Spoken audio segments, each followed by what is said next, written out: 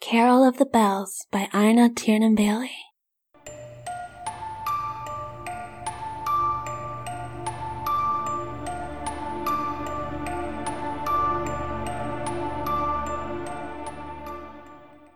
You pick up your feet as the sky picks up light, and you dance with the Nutcracker's historic dance.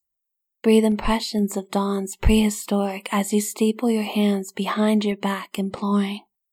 Satiated with sarcasm and bleeding with youth, you are the star that fell from the tree, yet you gleam at your greatest peak.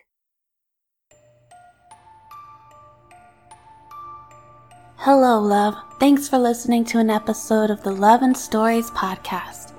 Keep up with updates for new content across all my mediums at the hub, InaTiernanBailey.com. If you'd like to lend your support, drop by the Ko-fi page where you can donate and leave your thoughts on episodes. As always, links to both are in the description. I'll see you again very soon.